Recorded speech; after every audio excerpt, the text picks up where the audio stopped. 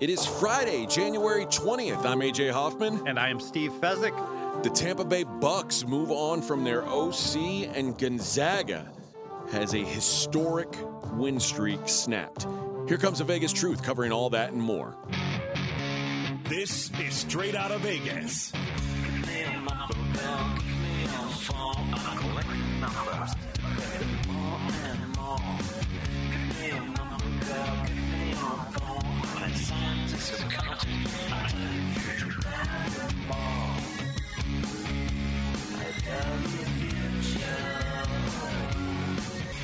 This is Straight Out of Vegas AM, and I am joined by Mr. Steve Fezzik, the only two-time Super Contest champion. Steve, how are you, man? I was told there'd be pizza. There's no pizza, not this morning. I'm sorry. Scott Seidenberg remains in Florida. I didn't get an updated dinger count. I was hoping to get one of those before we got on the air this morning, but apparently maybe it was 0. I don't know. I find that hard to imagine. But is he not in a softball league where you're not allowed to hit home runs? Or is this is like the championships. I would assume you're allowed to at least. I think the leagues he plays in, you're allowed a certain amount of home runs. Mm-hmm. Or sometimes it's like 1. So you're supposed to save it. Save it for a moment where the bases are loaded or whatever. Right. But I don't exactly know. But no dinger count from Scott. Scott will be back either Monday morning or Tuesday morning. TBD. We'll play it by ear. It depends on how well they play. If they stink, he'll be back Monday morning. And I'll be fired. And you'll be fired. If they play well, he'll be back Tuesday morning. And you'll have the B team and have me in them. Yeah. So either way, it's going to be fun. Let's start, and let's say the Vegas lead today is what's going on. I guess NFL coaching in general. We shouldn't just say what's going on in Tampa, but that's where we'll start. As the Tampa Bay Bucks will move on from Byron Leftwich as their OC. And this, to me, brings up more than just like coaching questions, because I don't think right now let's just rewind to a year ago. Any move that got made in the Bucks coaching circle was to basically to kowtow to what Tom Brady wanted, in my opinion. And I think in the opinion of a lot of people. I think Tom Brady didn't want to play for Bruce Arians anymore. So Tom Brady said, okay, he basically called management's bluff, like the ownership's bluff, and said, okay, he's going to be the coach. It's been real. I'm out of here. A couple weeks later, Bruce Arians going to move into the front office. Todd Bowles will be the head coach. All of a sudden, I think I'm going to come back out of retirement. I don't think that's a coincidence. Do you think that's a coincidence? I do not. It's interesting because Tampa wins their division, and it somewhat masks the fact that it was an unmitigated disaster in Tampa this year. As bad and as poor as that division was, they're supposed to win 11.5 games, and they needed some miracle fourth quarter drives just to win the division at 8-9. Exactly. Yeah, this is it's so funny how people were very quick to say the Rams are bad. Like, it was real easy for people to say, yep, the Rams are no good. And they weren't. And so it was smart to say that. It took a long time for people to say Tampa's bad because Tampa kept being in first place. So and Tom Brady has fooled us all for the past 10 years. Not fooled us, but exceeded expectations. And what he's an alien. What has happened to every other quarterback is they get washed up at age 38. The exceptions are Peyton Manning and Brett Favre, who played very well at 39 and 40, and then they were washed up at 41. Yeah. I mean, that is the age that people are done so. I think people, and I know I was this, I'm sure you've been this as much as RJ's beat you up about it. I think people were scared to say he's hit the wall now, he's done, because they've said it before and been wrong. Exactly. Like, you keep saying, this is it. This is finally it. He's done. And then the next year he's the MVP. It's like, well, now I look like a dummy for saying that he was done. So a bold take next year, whoever gets stuck with Tom Brady is going to have to bench him mid-year because he's going to be so bad. I'm going to go that extreme because it is not the slow downward spiral that you see with these aging quarterbacks. It's literally they can't play. I mean, like Osweiler is replacing Peyton Manning. That's how bad it gets, despite the fact that Manning's MVP just 18 months before. Now, and let's think about Byron Leftwich. And by the way, it was 8 other coaches left the staff yesterday for the Bucks. It was like a complete overhaul, particularly on the offensive side. But let's rewind to like a year or two ago, where Byron Leftwich was talked about as like, this guy could be a head coach. Now he's a fired OC. Like, could it really be that just this one bad season, or like with a 45-year-old quarterback? And really, Tom Brady put up some impressive numbers. He wasn't good, but the numbers were there. Is Byron Leftwich now the scapegoat for this? That doesn't make much sense to me. Like, Byron Leftwich didn't do – I'm not saying he did a great job. Called a lot of runs in the first half on first down, and then Brady just threw every down the rest of the game after they got behind. Yeah. So on top of it, they lost their special teams coach, a wide receivers coach, offensive quality control coach, an assistant D-line coach, a running back coach, quarterback coach, senior offensive assistant, and the senior offensive assistant and the quarterback coach and the outside linebackers coach all decided to retire, but the rest of them were asked to leave. Saints are going to win less politely. Saints are going to win the division next year. Boy. Saints had good underlying numbers. Saints should have won the division this year. You know what the problem is with that division and picking a winner in that division? When you've got a bad division like that, it should be real easy. It should be as simple as saying, who's got a quarterback I trust? Oh, but the answer is that's going to be a problem. None of them. None of them have a quarterback that you can even like remotely trust. And even the whole find a quarterback you trust theory, which I used to believe in, I tell you what, the Denver Broncos kind of disproved that because Russell Wilson turned into a pumpkin this year. Yeah, and now listen, it's not flawless, but let's also look at the fact that the Broncos are in a division with, Justin Herbert and Patrick Mahomes and say what you want now, but Derek Carr. Fair enough, like they were in a quarterback wasteland in a division where everybody had the goods, and they didn't. They had to have that to compete even. I still don't think they would have won the NFC South if they were residing in that division. I wonder if they would have. I don't know. He was so bad. He was, although he got better late in the year. But yeah you're right. It was pretty bad. But that's a head coach that was clearly in over his head as well. But wait a minute, Herbert's no good, right? Herbert's no good, which we'll get. Sorry, RJ. Yeah, RJ sent me his. He sent me his list. He had me give his 1 through 5, or my 1 through 5. I want to hear this. Yes, he gave me his 1 through 5, which we'll get to, and I want to get yours as well. You won't be surprised at RJ's answer, but it's probably not what you're expecting. All right, probably not what you're expecting. So, the Bucks. My question is: does this move? Is this like it was last year? Is this a move meant to try and keep Tom Brady happy, or at this point, did the Bucks just say, you know what, it's time. It's time for us to move on. It doesn't matter because he's moving on regardless. It's very clear I think the writing's on the wall. I don't know what the odds are, right? But I'm sure he's the underdog to return. And I can't see Tampa Bay being all choked up about leaving him the way he was playing at the end of the year. Yeah. The problem becomes now who's the quarterback of the Tampa Bay Bucks? Because in-house options aren't options. Blaine Gabbert can't be a starting quarterback in the NFL. But I would argue if you said, hey, let's go out and get Jimmy Garoppolo, the Bucks are better.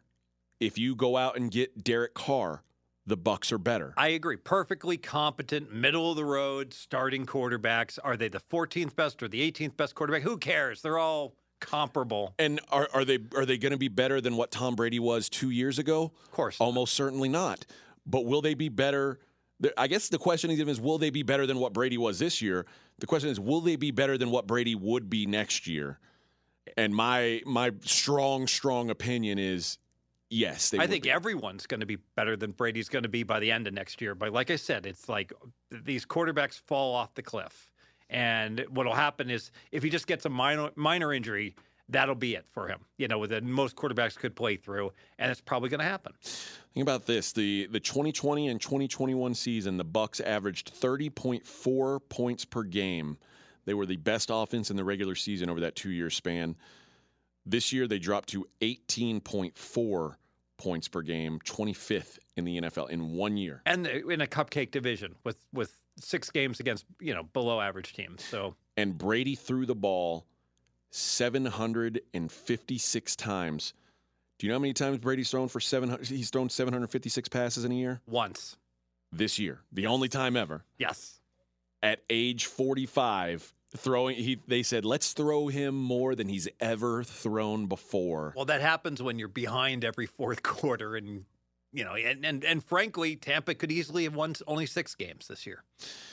Yeah, this was, and McKenzie, the Bucs were on that list of teams we talked about who were replacing a lot of offensive line, right? Indeed. And can you look up how their offensive line performed this year compared to last year? I'd be curious about it. I don't know. I'm not trying to make excuses for Tom Brady. I think it's pretty simple to just say, okay, well, they lost. They did lose Rob Gronkowski. They did lose Antonio Brown. Last year, it did feel like they had just such an overwhelming amount of weapons. And that's a good point. Think about this. Like, the Bucs couldn't run the ball this year. Mm-hmm. Well, last year when you had Antonio Brown, you had Mike Evans, Chris Godwin, and Gronk. Like, how could you defend the run?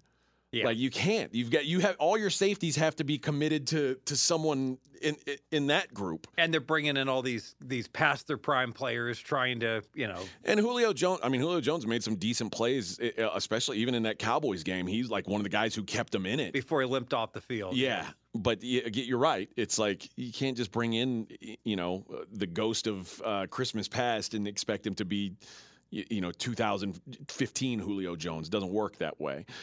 But Brady, of course, is going to be an unrestricted free agent this offseason. Obviously, I think here's what I think. I don't think Bucs management has the balls to just not even try. Like to tell Tom we're not interested. Brady might have to take it because I think Brady's going to be sorely disappointed at what is going to be available to him. I think he's thinking he can write his ticket, and it's just not the case. Now, to mitigate that, there's a whole bunch of teams with no quarterback at all. And there's a whole bunch of teams who, just from a selling ticket standpoint, would probably be happy to have Tom Brady. Like, would Tom Brady make the Carolina Panthers any good? No. But would Carolina's ownership be happy with their ticket count? Yeah, I'm guessing yes. Yeah, but Brady's not going to be happy in Carolina. He might be happy in Vegas, but not in Carolina. That's probably true. He's going to go someplace with weapons. Yeah, but you know what? Vegas is another spot, a team that could use a quarterback who could get some butts in seats that are actually home team butts in seats. I was going to say, selling out Allegiant Stadium has not been a problem. No, it's just Raiders fans filling it up has been a problem. It's all green. What does it? Yeah, that's true. What does it really matter as long as someone's buying the tickets? I'm guessing ownership doesn't mind the coaching and the players. They probably would prefer more black and silver in the stands. So of course we're in Vegas, and when the Raiders were playing Kansas City, I was at Caesar's Palace that Saturday morning. I have been here during a Super Bowl, all right, where you've got fans of the teams walking around. The amount of jerseys that were worn at Caesars that day, Kansas City jerseys in particular, I have never seen such a confluence of one team's support in all my years in Vegas. Literally every 10th person I walked by that morning in Caesars was wearing a Mahomes or a Kelsey jersey. Well, I'm not surprised. That seems to be the case more often than not here. All right, let's get to this is the day before we get to the division round. If we're down to 8 teams. Let's start with the Saturday games, and we'll start with the Jags and the Chiefs. And you've said this before. You don't understand why anyone would be betting on the Chiefs or the Eagles at their numbers instead of just teasing. But looks like in the last couple hours, the 8.5s that were there have almost completely dried up. So now you're facing mostly 9s. Does that change your opinion on whether or not you would bet Kansas City as a straight-up team? Well, I wasn't going to bet them anyway. So you're saying, so I didn't like them minus 8.5, but now that they're 9. Okay, now here's what I mean. You didn't like them minus 8.5 relatively to, like, if you're compared to playing a teaser. now that the teaser's not an option. It's still an option. Just play a 6.5 point teaser. It's Okay. fine. It's fine. I know you're paying a little bit extra vig. The best evidence I can give is that if you look at the money line on Kansas City and Philadelphia, and people talk about, just parlay the money lines. But those are like Kansas City's in the minus 400s for the money line, and Philly's in the minus 300s. But if you play the teaser, with each individual leg, you're essentially, even with a 6.5 point teaser, you're laying minus 130 in most shops. So that's a minus 280 bet. I'm sorry. It's minus 130 is a minus 300 bet on each leg. So it's a lot cheaper to play the teasers. You wish you'd gotten at it playing the 6 point teaser at Kansas City. It's fine to play the 6.5 point teaser. It's still superior to any other bet. It's better than the money line. It's better than laying 9. I would argue even teasing a 9 down to 2.5 is better than taking a minus 8.5, lay $1.10. And so my question always has been, I got to be honest. I know lots of pro bettors. I know lots of guys that win lots of money and they get kicked out of lots of sports books, and some books still take their money. And none of us have bet a minus 8 or a plus 2 in 10 years. We literally would never do it because, and it's all documented in all the books. You can read The Smart Money by Koenig. You can read Sharp Sports Betting, Stanford Wong. The long teaser is better, taking a minus 8 to minus 2, as long as you've got another partner to partner with, or leave an open spot. And the plus 2 to plus 8 is better as well. And so that's how we play. I played the teaser, and so I think what's happening is that it's certainly possible the sportsbook isn't getting inundated with Kansas City minus 8.5 money. They're just saying, the heck with these teasers. We're going to 9 to stop the teasers cold. Now, some other books stop the teasers by charging you an arm and a leg. So instead of the standard pricing of the 6 point teaser at minus 120, Circa charges minus 125. South Point charges minus 130. Well, at those prices, I know it sounds trivial, just an extra 5 or 10 cents, but it's just too much. It's a bridge too far to overcome to be able to try to win. All right, let's talk about the Giants and the Eagles. And for the first time, I think I'm starting to see some 8s pop up. Caesars has 8s, PointsBet has 8s, still mostly 7.5s, but it looks like there are some 8s popping up. So Philly taking some money. Is that a surprise to you? No, because the public's still betting on teams, and we're getting later in the week, and the public's going to bet on the favorites. So, I mean, that money is certainly going to come in. Let's face it, if you're a sharp, why would I possibly be betting the dogs at this time? Because I know even if I just don't pay any attention and those lines, let's say they crash. Let's say the line crashed down on Kansas City down to 8, and the Eagles even came down to 7. It's not a problem. I live in Vegas. I'll get a 7.5. Maybe I'll have to go to a Station Casino or a Coast Casino or a Wynn, right? Or a Golden Nugget. There's enough recreational places that even if the overall global line starts to move, the only time I'm going out and betting a 7.5 is when most of them are gone. This is how pros bet. We don't when the board is painted the same number across the board, we never bet. We literally never will bet. You're that. Looking for the outlier numbers. Yes, because why would I? I can just I'm watching the screen all day long. If I like the dog and the 7.5's the best number started to disappear, I could always get it. So in my opinion, and I used to manage sports betting teams, it is an egregious mistake to bet into a number that is painted everywhere. Example: San Francisco, Dallas is a great example where. For a while, it was 3.5 everywhere. There was no reason to bet Dallas. There was no reason to bet San Francisco. But now, then we see the money coming in on the 49ers, and the 3.5 start tripping to 4s. And I know you got to be a little bit quick, and you got to be on top of it. But okay. It's a job. Now it's a job. It's a job. So now you lay the 3.5 when they're starting to disappear. But there's no reason to lay the 3.5 early in the week because you could have gotten a 3. And in fact, at FanDuel, it did go to -3, lay $1.18. So, and then as soon as almost all the places go to 4, okay, then you can take out the last 3.5. Now, if you're a huge syndicate bettor and you want to get down $200,000, you can't do that. But if you're a human and you're betting $10,000 or less, the strategy I'm advocating is the optimal one. As long as you're, not working a regular job and you're only peeking in, once a day, and then you could certainly miss the number. When do the limits open up all the way? Like when in Vegas, for instance, when is someone able to get down as much as they want? Circa early in the week, I'm sure they're already at like $50,000 for what they'll take. So the Westgate, a lot of times people I know RJ says this all the time, where he's like, "Oh, you can bet whatever you want." Maybe if you're Charles Barkley, you can. Right. But if you're a sharp better, like the Westgate is considered to be, I think, the second or the third best sports book in Vegas, by example. Used to be the best. It used to be. It's clearly not the best. So clearly, Circa's number one. I would argue that Caesars has easily surpassed Westgate. I don't know what Caesars would take. It's up to their traders in terms of approval. But I can tell you this: I could drive over the Westgate on the app. I can bet $2,000 on an NFL side. That's it, only $2,000. If I walk up in person, I say, "Can I have $50,000?" Well, if the line was 8 everywhere, they probably would give me more than $10,000. But if the line is like 8 to 8.5, all right, and they're in 8, and there's only a couple 8s left, and I ask for $50,000, they'd say, "Steve, you know the limit's 10,000. That's all you can have." I mean, this has happened before, and they would give me the 10,000, but because that's their posted limit. And then limit. they move it to 8.5. Yes, or 9. But I mean, if they've got a guy that's playing in the baccarat pit, and he's betting 3,000 a hand, well, he can bet whatever he wants because he's a square ball that's just donating all his money to the casino, and then the sports book has to take it because if they don't take it, then the casino host that's like managing them will meet with the casino manager saying, why the heck are we alienating a customer that's losing 6 figures to us each and every year? But they don't do that about sports bettors. But if you're if you're a losing sports bettor, then they have to take it also. And you're right. It seems like, Mattress Mac can go down, or Charles Barkley or Drake can go to the window and bet $1.5 million. That's not a normal thing, though.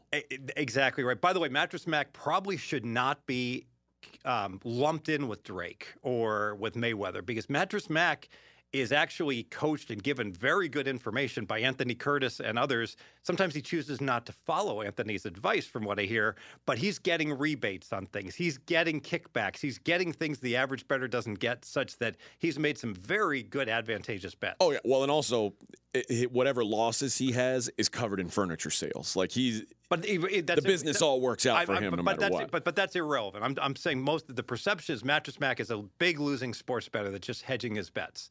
And the truth is, Mattress Mac is a guy that if he listened to the advice of the people that's giving him, he bets so much that he's using the persona of being a square ball to his advantage. And it's similar to some of the people who play blackjack that are negotiating rebates on losses and things that he can actually finagle it. So not only is he hedging his business, but he's actually a profitable sports bet. I know in the Super Bowl when he bet Tampa Bay, he got an ungodly good number against Kansas City where he got a number no one else in the world could even get. And if you want to bet $5 million on something or whatever he was betting, you should not get the better number than someone who's betting 5,000, but the places that he bet it at, thought he was just like a Drake and just, and it was good publicity for them to take really big bets as well. All right, let's move to the Sunday games and a line that's moved pretty substantially from the open. The Buffalo Bills now 5.5. Looks like across the board 5.5. So I know, like you just said, you're not going to have any interest in betting either team at 5.5. But mostly I want to talk about, and I talked a little about this with RJ yesterday morning, what could have possibly made books open that game at 3.5? Like when it was 2.5 at Cincinnati, 2 weeks ago, 3 weeks ago, how could they justify going, you know what?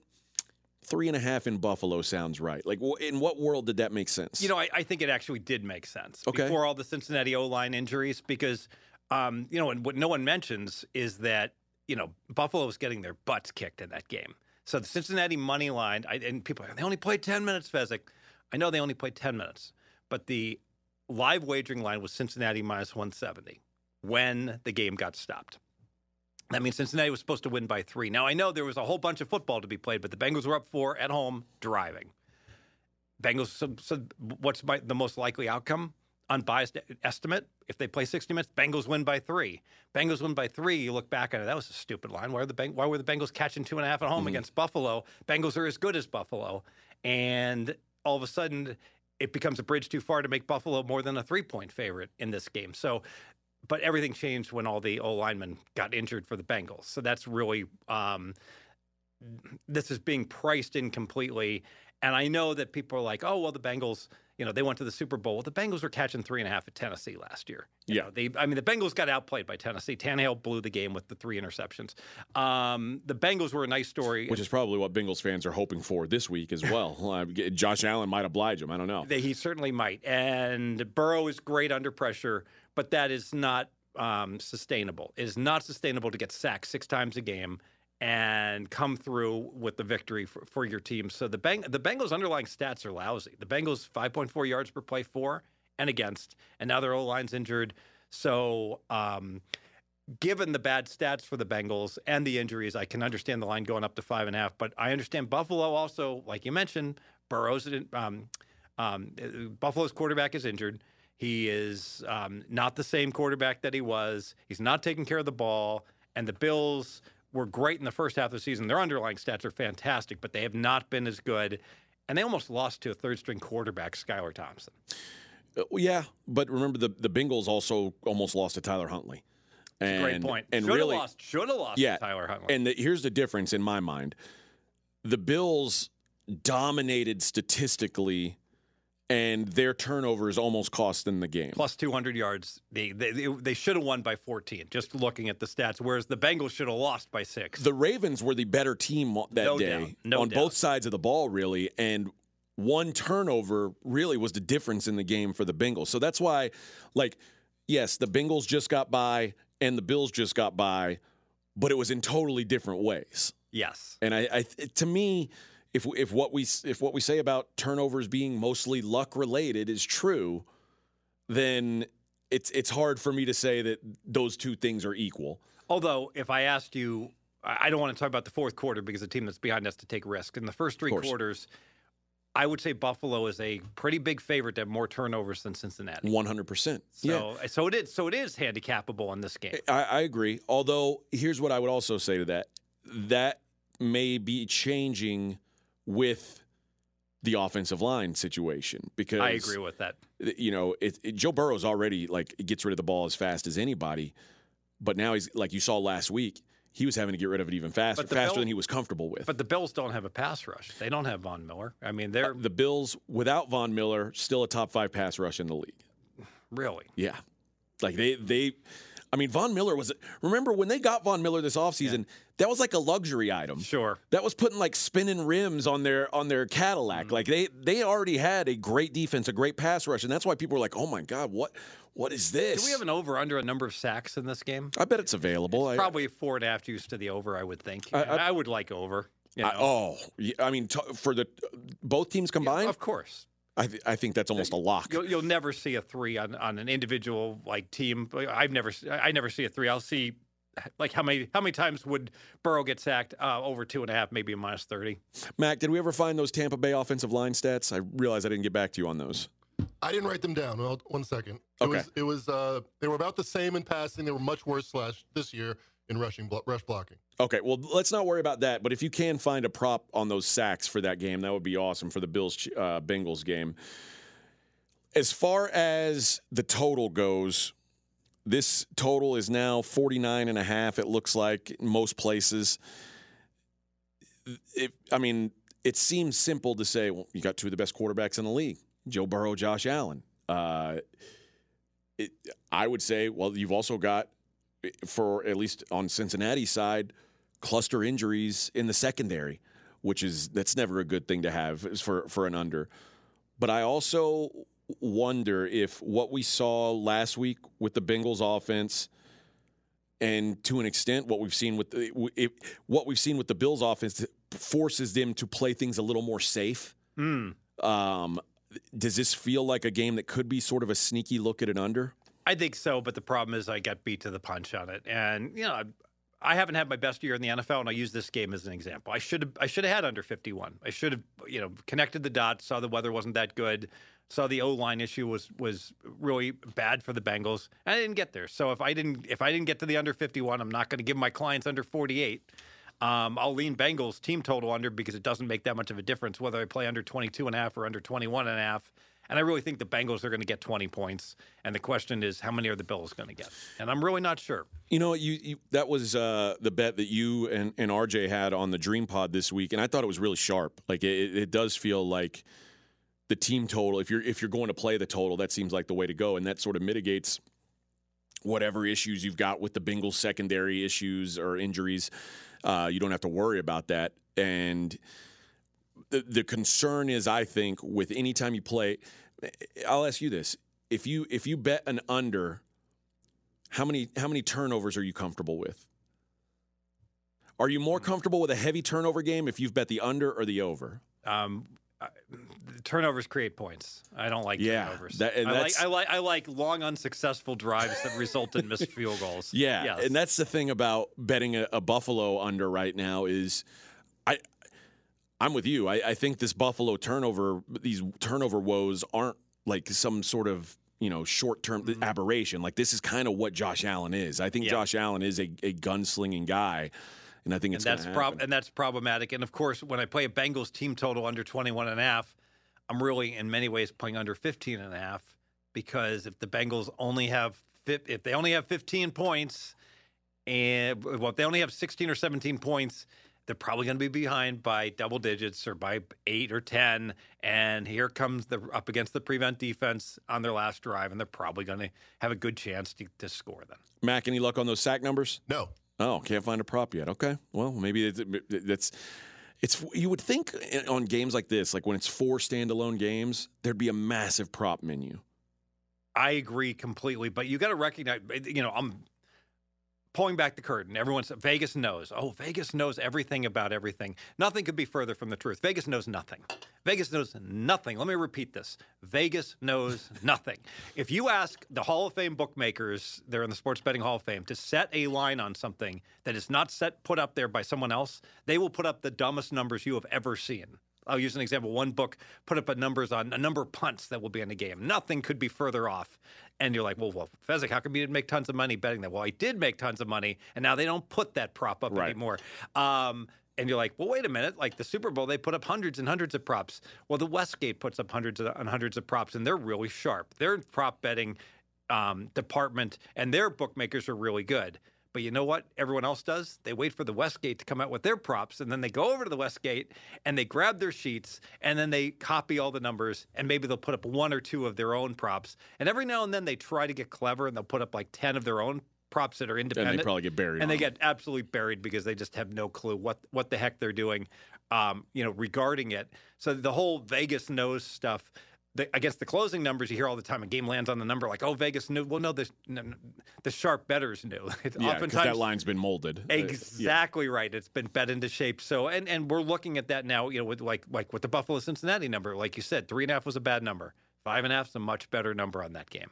All right, let's look at the Cowboys and the 49ers. This is almost all 4s.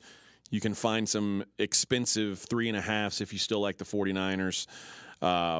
If you had to choose between the expensive 3.5 or the flat 4, what's the better bet? I would say honor off the 4 is 6 cents. So I would rather lay 3.5. 3.5 minus 114 or 4 minus 110 is the same thing then. 3.5 minus 14 is better. Oh, okay. 3.5 minus 16 would be worse, or minus 17 would be worse. 3.5 minus 15 would be better. Minus 17 would be worse. Okay, so there is a 3.5 minus 14 if you're interested in that, and the total in this one. But again, you should have had. You've been Rip Van Winkle. You've been sleeping all week. You just woke up. There used to be 3.5, 110 everywhere. And you could have smoked dope all day and like, oh, there's still a couple 3.5s left. I'll go over to Resorts World, or I don't know who had the last 3.5. Yes, and gotten it. There are plenty of 46s and plenty of 46.5s on this total, and I've heard really strong arguments for both sides of this total. And I think really what it boils down to is what Dak did last week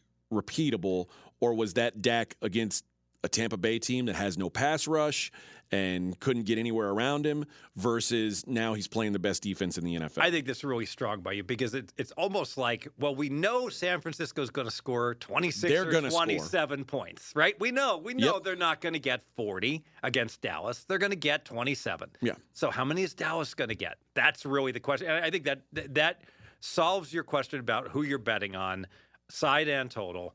Is Dallas going to get held to 20 points? Then you're betting San Francisco. Is Dallas getting to 24? Then you're betting over. How much are they giving for home field in the playoffs? Because I'm like, when the number was 3.5, now it's starting to make a little bit more sense. But when it was 3.5, it was hard for me to say the Cowboys and 49ers are close to equal. I only have them 2 points apart. So I have Dallas as a 4.5 points better than an average team, 9 or 6.5 better. So let me make my case. I think you're going to agree. Let's assume nothing changes personnel-wise, Okay. right? And assume Jimmy G retires. Right? Okay. And assume they go with Purdy next year. Okay. Give me an over/under for the season win number for Dallas and for San Francisco off the top of your head. Assume they play a comparable schedule. Okay. What's my assumption about what happens for the rest of this season? You don't get to know. Okay. Well, here's what I'll say. I think the 49ers are going to the Super Bowl. I'm going to say 11.5. Okay, I will right now bet the 49ers under 11.5, with Purdy. And What do you think the number will be? 11. Okay. I think 11. And Dallas, I would guess 10.5. There you go. So you're making the case that San Francisco's better, but not by a lot. Even if we use your number, 11.5 versus 10.5. Now, if San Francisco goes to the Super Bowl, would that change your mind? Of course. But they haven't gone to the Super Bowl. Okay.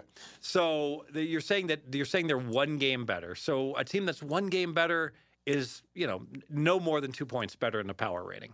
All Okay. right? So you're agreeing. And then we're in the same boat here with their power ratings. We're basically saying neutral. We think San Fran's 2 points better, and they're home, but they're also in a great spot. Dallas has 4 straight road games, and these are not just cupcake road trips. They're real plane flights to Tennessee, to Tampa, to Washington, and now to the West Coast.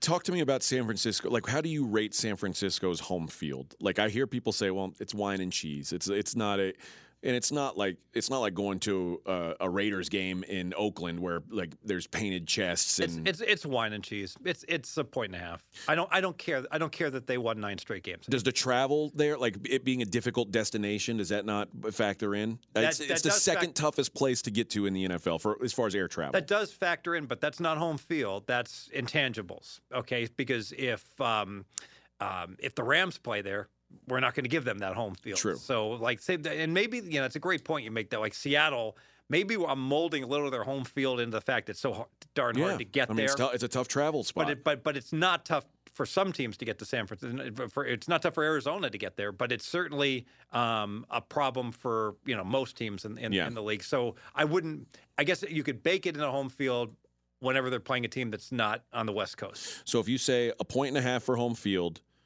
and 2 points for power rating, that gets but now talk about moving through the 3. Yeah, so explain that to me. Yeah, so when if a team's 2 points better and they're home and the home field was worth 2, for instance, it would only get me to 3 because the 3 lands so often. It takes a lot more to move me off the 3, but that gets me to 3. But then it's like I said, it's a really bad situation for Dallas also with the scheduling and the like. And I don't like the fact that Dallas just got their celebratory win in Tampa and they're so excited.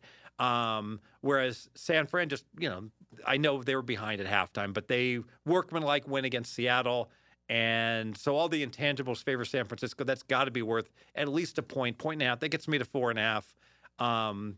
And so that has me leaning still to San Francisco. But again, and call me like the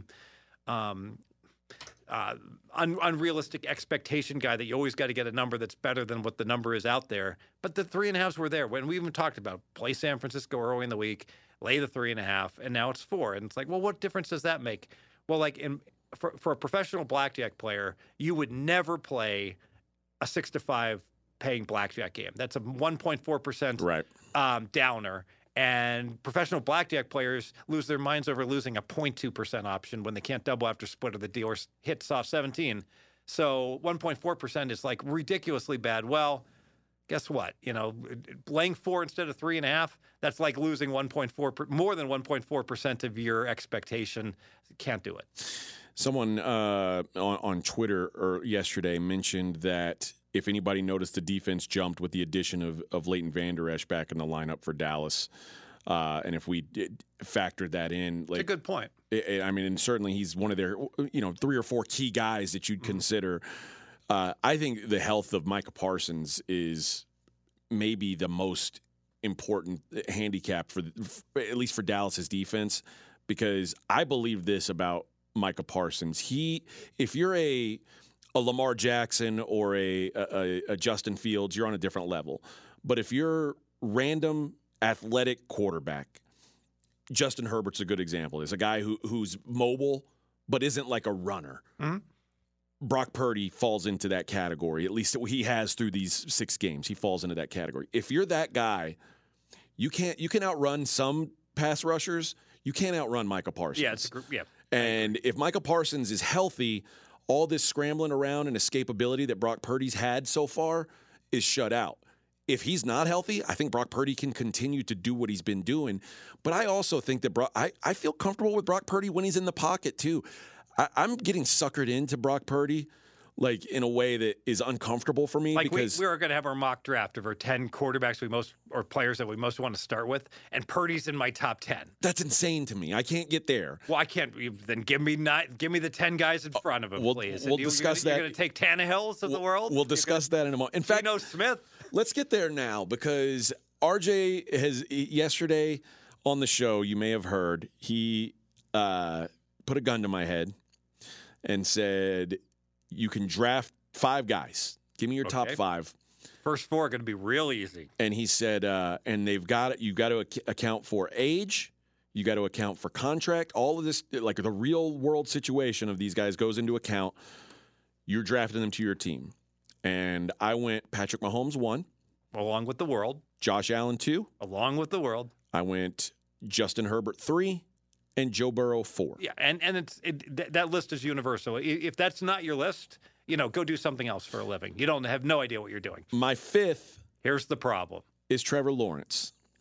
And here's why. He's under team control for 3 more years. He took do I think that he's great yet? No. But who else can you take? You're going to take Hurts? And I could, but I only have Hurts for, I think, 1 more year before I got to pay him. That's a great point. And who else can you take realistically? Like who Lamar, did RJ take? Lamar Jackson you're about to have to pay? Are you kidding me? $40 million a year? Right. This is exactly the sort of contract that, like, we make fun of organizations for their stupidity. It's like Lamar Jackson couldn't even – literally he has a digestive disorder every 3rd game. But I believe – the jump that Trevor Lawrence made from year 1 to 2 is massively impressive. Like, it's a big deal. He could be really good. He could be. Like, he has a high ceiling. A year ago, I still don't know that he'll ever be as good as I thought he could be. But the jump from year 1 to year 2, I feel so much better now. Now, you wish he hadn't stunk against Tennessee. Sure. Could have cost him the playoffs. Yeah. But you know what? I mean, he's still young. Fine. Yes. RJ gave me his list. And it's number 1, Patrick Mahomes. Mm-hmm. Number 2, Joe Burrow. Yep. Number 3, Josh Allen. No problem. Number 4, Jalen Hurts. I mean, it's a complete stretch, but Jalen Hurts is in my top 6, so good. And number 5, he said, trade down. Trade down. You know what? Which is it's such a cop out, but it's so on brand for RJ. Well, but it's silly because Herbert obviously. Well, he's not going to say Herbert and he's not going to say Lawrence because that would appease me. And well, I mean, it's just like if you asked me, this is a great question. Who will have a better QBR in 2 years? Herbert or every quarterback drafted in the next 2 years? I think that's about an even money proposition. Yeah. I think that's probably fair. I'd lean Herbert over all the over the field of rookie and 2 second-year quarterbacks. Yes. I would lean Herbert. Yeah. I'd probably give -120. Yeah. So I mean that's a great way to look at it. Yeah. I mean they clearly Herbert, great. So and if you're trading down, you only get one of these guys. Exactly. And that's you might get Bryce Young who can't who might not be able to play football north of the Mason-Dixon line. All right, so now I'm going to ask you, Fez, and because you said Brock Purdy would be in your top 10, I want to get your top 10. And you said the first 4. I don't have it. The first 4 are obvious. Everyone agrees. If you weren't paying attention, go back and rewind. Okay. All right. I think 5th, 5th and 6th Hurts. Do you like Herbert or Burrow better going Doesn't forward? matter. They're comparable. Okay. 5th for you is Hurts? Maybe Herbert for just health reasons. Okay. If I knew Burrow was going to stay healthy, I'd take Burrow. 5th and 6th, I would go Lawrence and I'd go Hurts. Okay. And then 7, 8, 9, and 10. No idea. They're all terrible. They're all terrible. They're all so Brock Purdy would be one of them. I mean, do I want Brock Purdy? My goodness. I mean, I'm scraping the bottom of the barrel so much. I mean, I can't. Dak Prescott has to be in your top 10, yeah, right? that's a good point. Okay. So Dak would be one of them. I'm paying through the roof. It's expensive, yeah. Yeah. I mean, so do you want to pay? Do I want Fields? Sure, I'll take Fields because I don't have to pay him. Okay. Would you want to pay for Kyler Murray? God, no. Are you kidding? Would you want to pay for Kirk Cousins? No. You know what? I don't want a quarterback I don't want to pay $40 million for a quarterback that on 4th and 8 with the season on the line throws the ball to a slow dude that's 6 yards away from the sticks. Okay, well, here's a question then.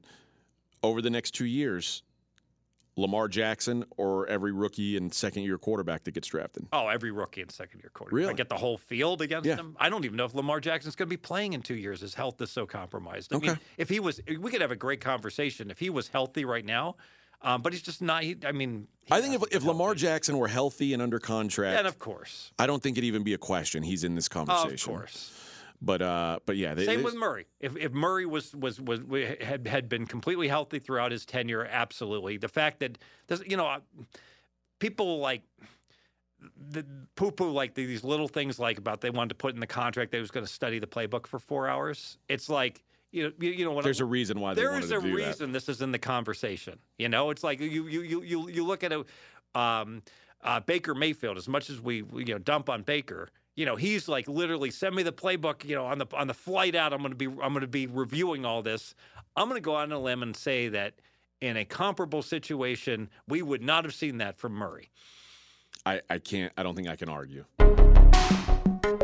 All right, in the NBA, let's start with the Brooklyn Nets, who got some help last night. Wasn't enough help, but they got Kyrie Irving back, which is promising. He's been out for a while with a calf injury. Mackenzie, it looks like he played pretty well. I didn't see the game, but it looks like he played pretty well, at least on offense. But the Nets lose. And this is interesting to me because yesterday on the show, you said it doesn't really matter who's out there for the Nets if Kevin Durant's not. And I think this it makes what you said really prescient because it doesn't matter. They had Ben Simmons, they had Kyrie Irving, they were still not even close to good enough. Yeah, they still lost his road favorites to a Suns team that doesn't have Chris Paul, doesn't have Devin Booker, doesn't have anybody.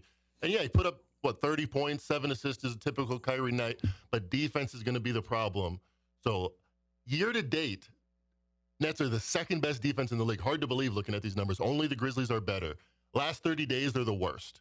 What? The worst, I'm sorry, the last 14 days, which is pretty much the time that Kevin KD's Durant's been out.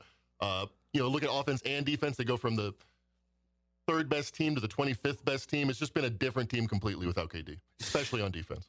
Let's talk about what's going on in Dallas. Christian Wood, we talked about Dallas yesterday on the show, talking about how poor their defense has been.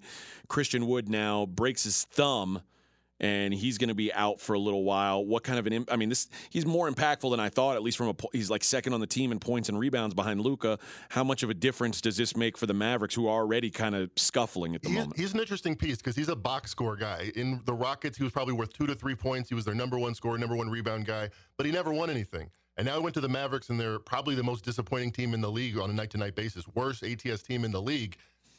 He was supposed to be number 2, and statistically he is, but he's not working. This goes back to an ESPN article from last week where apparently Doncic, before the February 9th trade line, Luka would really want some trade pieces to happen. Not good enough. Well, Mavericks owner Mark Cuban denies that report, but kind of in a way that leaves them open for, we might make some moves, but Luka's cool. Luka's only worried about winning. Yeah, I believe that. He's worried about winning. And he thinks what they have isn't good enough. And Christian Wood probably not being on that team. So this injury kind of gives them a good, hey, we got to win now. Kind of gives them a good excuse to find something else. And you think they would maybe use Christian Wood as a trade piece? Yes, I think the contract-wise, he's probably the most productive guy at that contract level. Luka, at this point, like you mentioned KD, and I can't help but think, especially given what you just said about his defensive numbers on and off, KD could have been a real MVP candidate this year. I think Luka's a real MVP candidate, but right now Jokic is the favorite, right? Yeah, Jokic about even money most places. Luka 4-1, Jason Tatum 7-1. So 2-man race, really. Do you believe that if KD hadn't gotten hurt, he'd be right there in the mix? Yeah, I think he'd be right next to Tatum. In between Doncic and Tatum, around 6-7-1.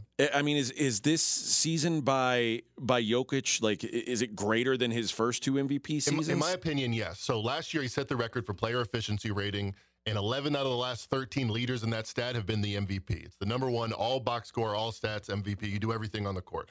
Probably overrated in my opinion. This year he's matching that PER almost exactly the same, which would be number 2 all time. and the team went from 6th, 7th in the West to number 1 in the West. That is a huge difference. When you're actually not only just doing everything for your team, I think that's overrated. When you're doing everything for your team and you're winning, that's can't be rated highly enough. He's much better, much more deserving an MVP than he ever has been, in my opinion. Mackenzie, do you feel 20 years ago that he would not have gotten the MVPs because the analytics departments weren't as advanced? No, I think he still would be there because, I mean, PR is a fancy way to say points, rebounds, and assists, and everyone loves points, rebounds, and assists. All right. If he were to win a third MVP, we're talking about the elite of the elite company, right? Yes. So there's been 3 players that have won it 3 times in a row. Bill Russell, right after him, Wilt Chamberlain. Then 20 years later in the 80s, Larry Bird won 3 in a row, 2 championships during those years. Jokic would be the 4th. Yeah, and really having 3 overall, you just add in Kareem, LeBron, Moses Malone, Michael Jordan, Magic Johnson. And for those say, oh, man, historically, Jokic can't have 3 MVPs if those are the guys. He's been as good as Moses Malone. Moses Malone, underrated all time. Nikola Jokic, underrated all time. I think I just have a hard, this, my eyeball bias is, it's a real thing, and I'm frustrated that it's there. But I see Nikola Jokic. I even watch him play. He's averaging a 30-point triple-double on amazing efficiency. It really the other day, is. He was 30 points in a close comeback win, shooting 13 from 14 for the floor. I think it's between him and Larry Bird, all-time guys who look like they shouldn't be as good as they are. Like, there's no way this guy can be like the best player in the league, and he is. A lumberjack should not be the NBA MVP. I mean, I guess Steph Curry probably falls into that same category because he's such a tiny. He looks like a little waif. He doesn't look like a guy who'd be the best player. That's in the a great league. example. That another guy that doesn't fit into the. Whereas Dr. J should win MVP every year with Jordan, right? Someone was comparing Michael Jordan and Larry Bird's work habits, and they said they both worked immensely, like 80 hours a week, way more than everybody else, Kobe-esque. But Larry Bird just spent 80% of the time in the gym, shooting weird shots, shooting free throws, shooting little hesitation moves, where Jordan probably spent a lot of time, more time in the weight room.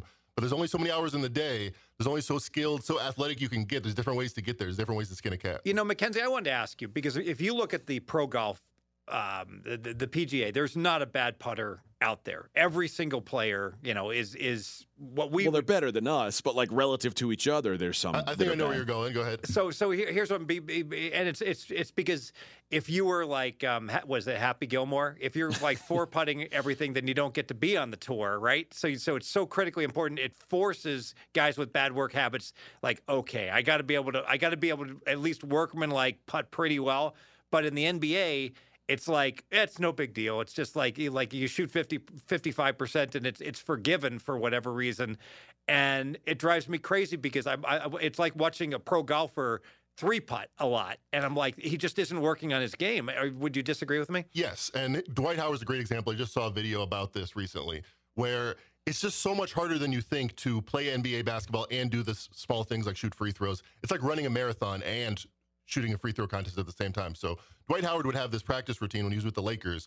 He wouldn't be allowed to leave practice till he made 20 free throws in a row. You might say, Dwight Howard, he shot 53% for his career. He's never going to make 20 in a row. No, he did each and every day after practice, because when you're not running and you're not guarding the most athletic players in the world and you're not jumping 7 feet in the air, you can make 20 free throws. However, when you are doing those things, when you're tired, it's much harder to have that, consistency when you're dealing with that much muscle. They get worn down, and it's hard to be Steph Curry. That's a good point. Would you say maybe what Dwight Howard did wrong is that he should have been like going to the line, shooting with perfect form in practice, a free throw, and then like moving around, simulating. There's ways to do it. There's ways Dwight Howard could have worked harder and been a better free throw shooter. Instead of shooting 100 free throws at once, it was not realistic. But he wanted to be really strong, and then he said, all right, let me make some free throws. And it didn't work for him. And you know what? Dwight Howard had a pretty successful career. So to say it didn't work, it all worked out for him in the end. Well, what drives me crazy as a fan is when I see someone with perfect form that can't make his free throws, I'm fine. It's just he can't make them. But when I see, I remember when Shaq was struggling and he'd do the catapult, and it was just the form was just so wrong flawed from so many levels, or someone will shoot they'll be 17 feet from the free throw line instead of 15 feet because that's what they have had recent success practicing. It just get a free throw, Shaq's coach. worse in my opinion, because he was a good shooter from within 10 feet. He was like a naturally skilled player. He wasn't all brawn. He was very coordinated. He was not the work ethic of Kobe Bryant. Kobe Bryant said I'd win 12 championships if he worked as hard as me. I kind of believe him. But like I said, if I see a guy with perfect form, same thing like the golfer, he's got perfect form and his putter is just not going. It's much more forgiving than a guy has like the most weird putting style ever, and like, dude, just learn how to putt. Like Will Chamberlain went underhand in the middle of his career. It's probably not. A professional move right there. It's kind of just hacking it. Well, you know what? That's interesting because do you think it's possible that someone might shoot underhand free throws and be able to hit 80%? Yeah, Rick Barry did. Now that I think about it, maybe that was the one place he should have done that the whole time. And he was unprofessional before that. I'm not sure. All right, let's take a look at what's going on the hardwood tonight. The Pelicans 2-point favorites at Orlando. The Knicks catching 3.5. At the Hawks, Heat -1 at the Mavericks. The Warriors on the back end of a back-to-back as they lost to the Celtics in overtime last night. They are 7-point dogs at my Cleveland Cavaliers, McKenzie. The back-to-back thing we look to fade anyway, right? Yes, 2 points disadvantage. I'd say after an overtime game, maybe bump it up to 2.5 for being on a back-to-back roadside. But it looks like it opened at 4.5, and it's already been hammered on the I wonder if somebody knows somebody about not playing some players for the Warriors. Would be surprising. Yeah, that wouldn't be surprising at all. The Clippers 7-point favorites at San Antonio. Jokic, an 11-point favorite, hosting the Pacers. Nets also on a back-to-back, +6.5 at Utah. The Grizzlies -7 at the Lakers, and the Thunder +3 at the Kings. Last night in the college game, boy, didn't see this coming. The Gonzaga Bulldogs. This is one of the most impressive streaks in sports that came to an end last night. And the Zags had been so dominant for so long at home. 76-game home winning streak for Gonzaga comes to an end. Loyola Marymount snaps that win streak 68-67 last night. And it is the 8th longest in D1 history. And now it's gone. Gonzaga Who had the longest? UCLA? I think it was UCLA, yeah. Gonzaga is not the Gonzaga we've known for the last few years now. This is a team that there's been signs of it the last few weeks. There was a BYU game. BYU's not good. And they beat BYU by a point. Mm-hmm. And they came back it was the only time in the game they led is when they went ahead. So there's been cracks in the foundation, and unfortunately, now the memo just went out to everyone that Gonzaga is no good. They had a stretch here where they beat San Francisco by 2, Santa Clara by 5, and BYU by 1. That's 8 points over a 3-game span.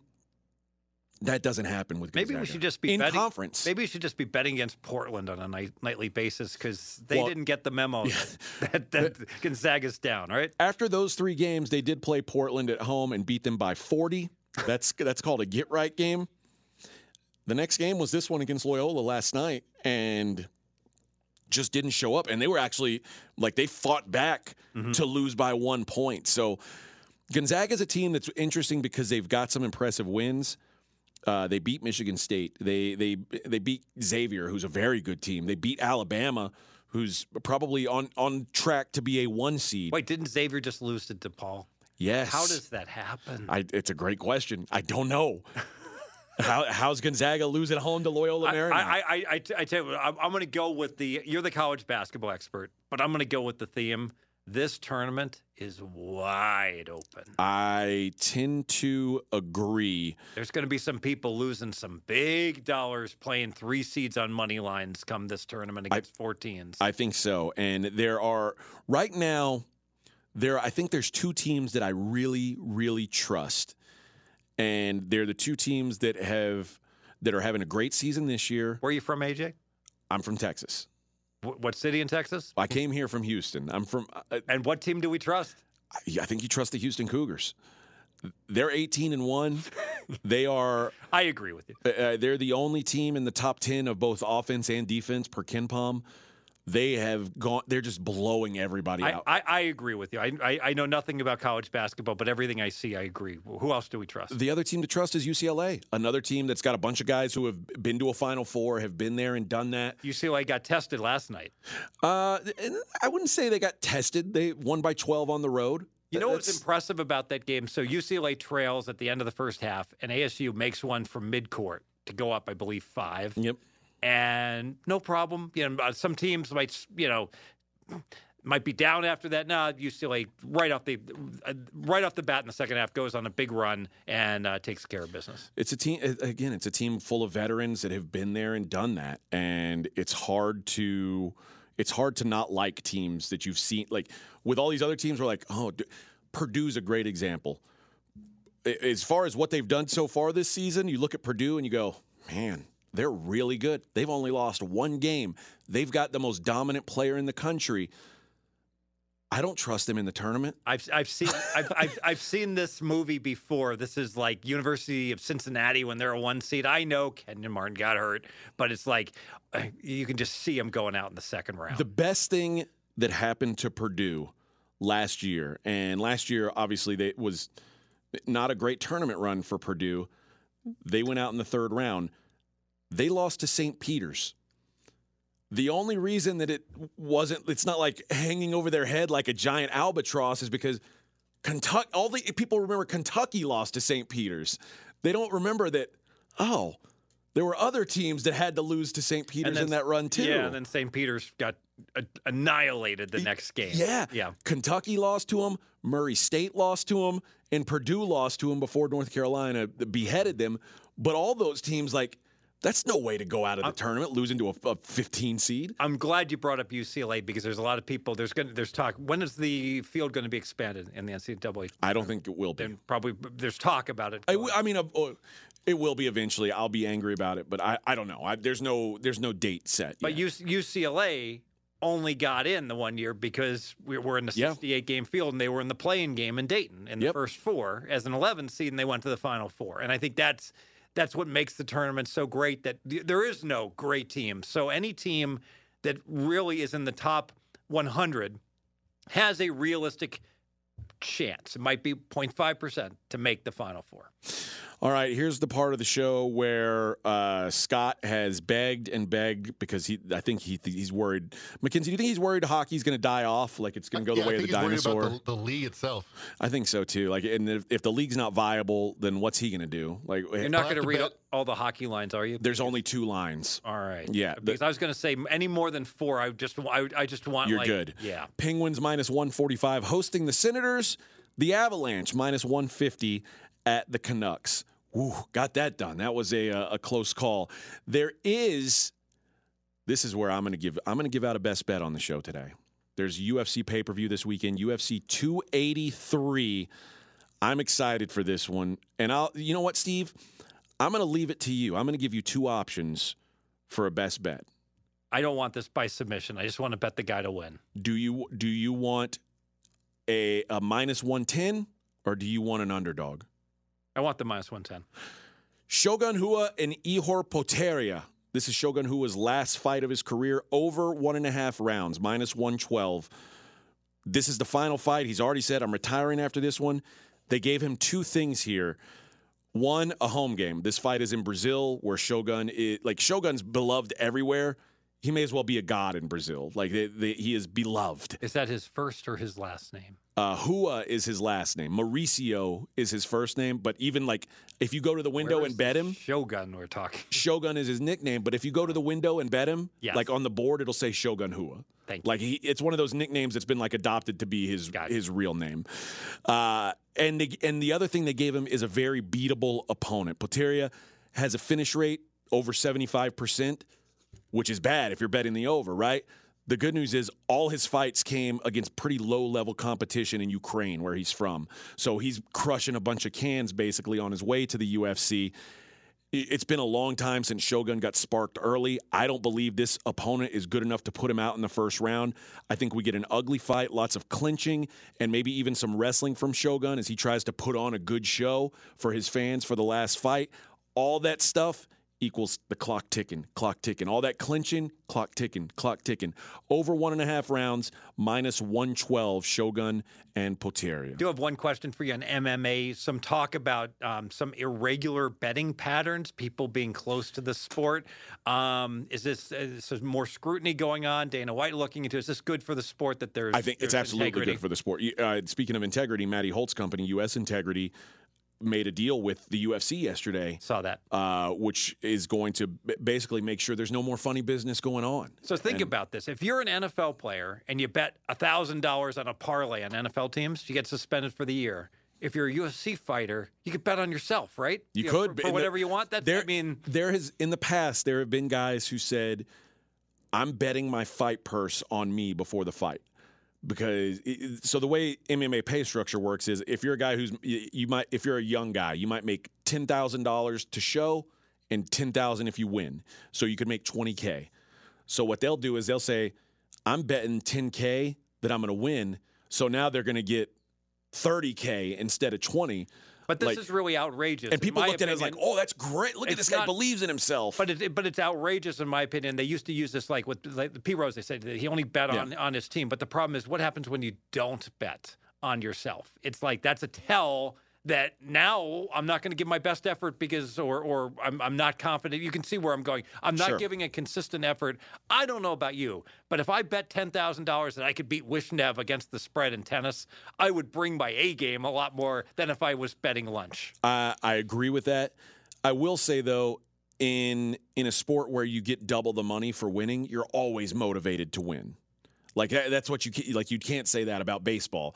Like baseball, here's your paycheck. You win, you lose, you get paid the same. Doesn't matter. You can't have one major sport that you're not allowed to bet $5 on it, or you're suspended for the year, and another sport where you can bet your paycheck on yourself. That is beyond inconsistent. It's incongruent, as I hear you say sometimes. So, if you want the rest of my UFC package, you can go to pregame.com and you can get it. You think you'll have about 6-7 plays? There's 7 plays on the card. Outstanding. And wish I'd gotten those. You will get them. I'll give them to you right after this show. You'll have plenty of time before tomorrow morning or tomorrow night. Here's the code. You go to pregame.com. You get 20% off anything at pregame.com. That could be Mackenzie Rivers, NBA. That could be Steve Fezzik's NFL for this weekend.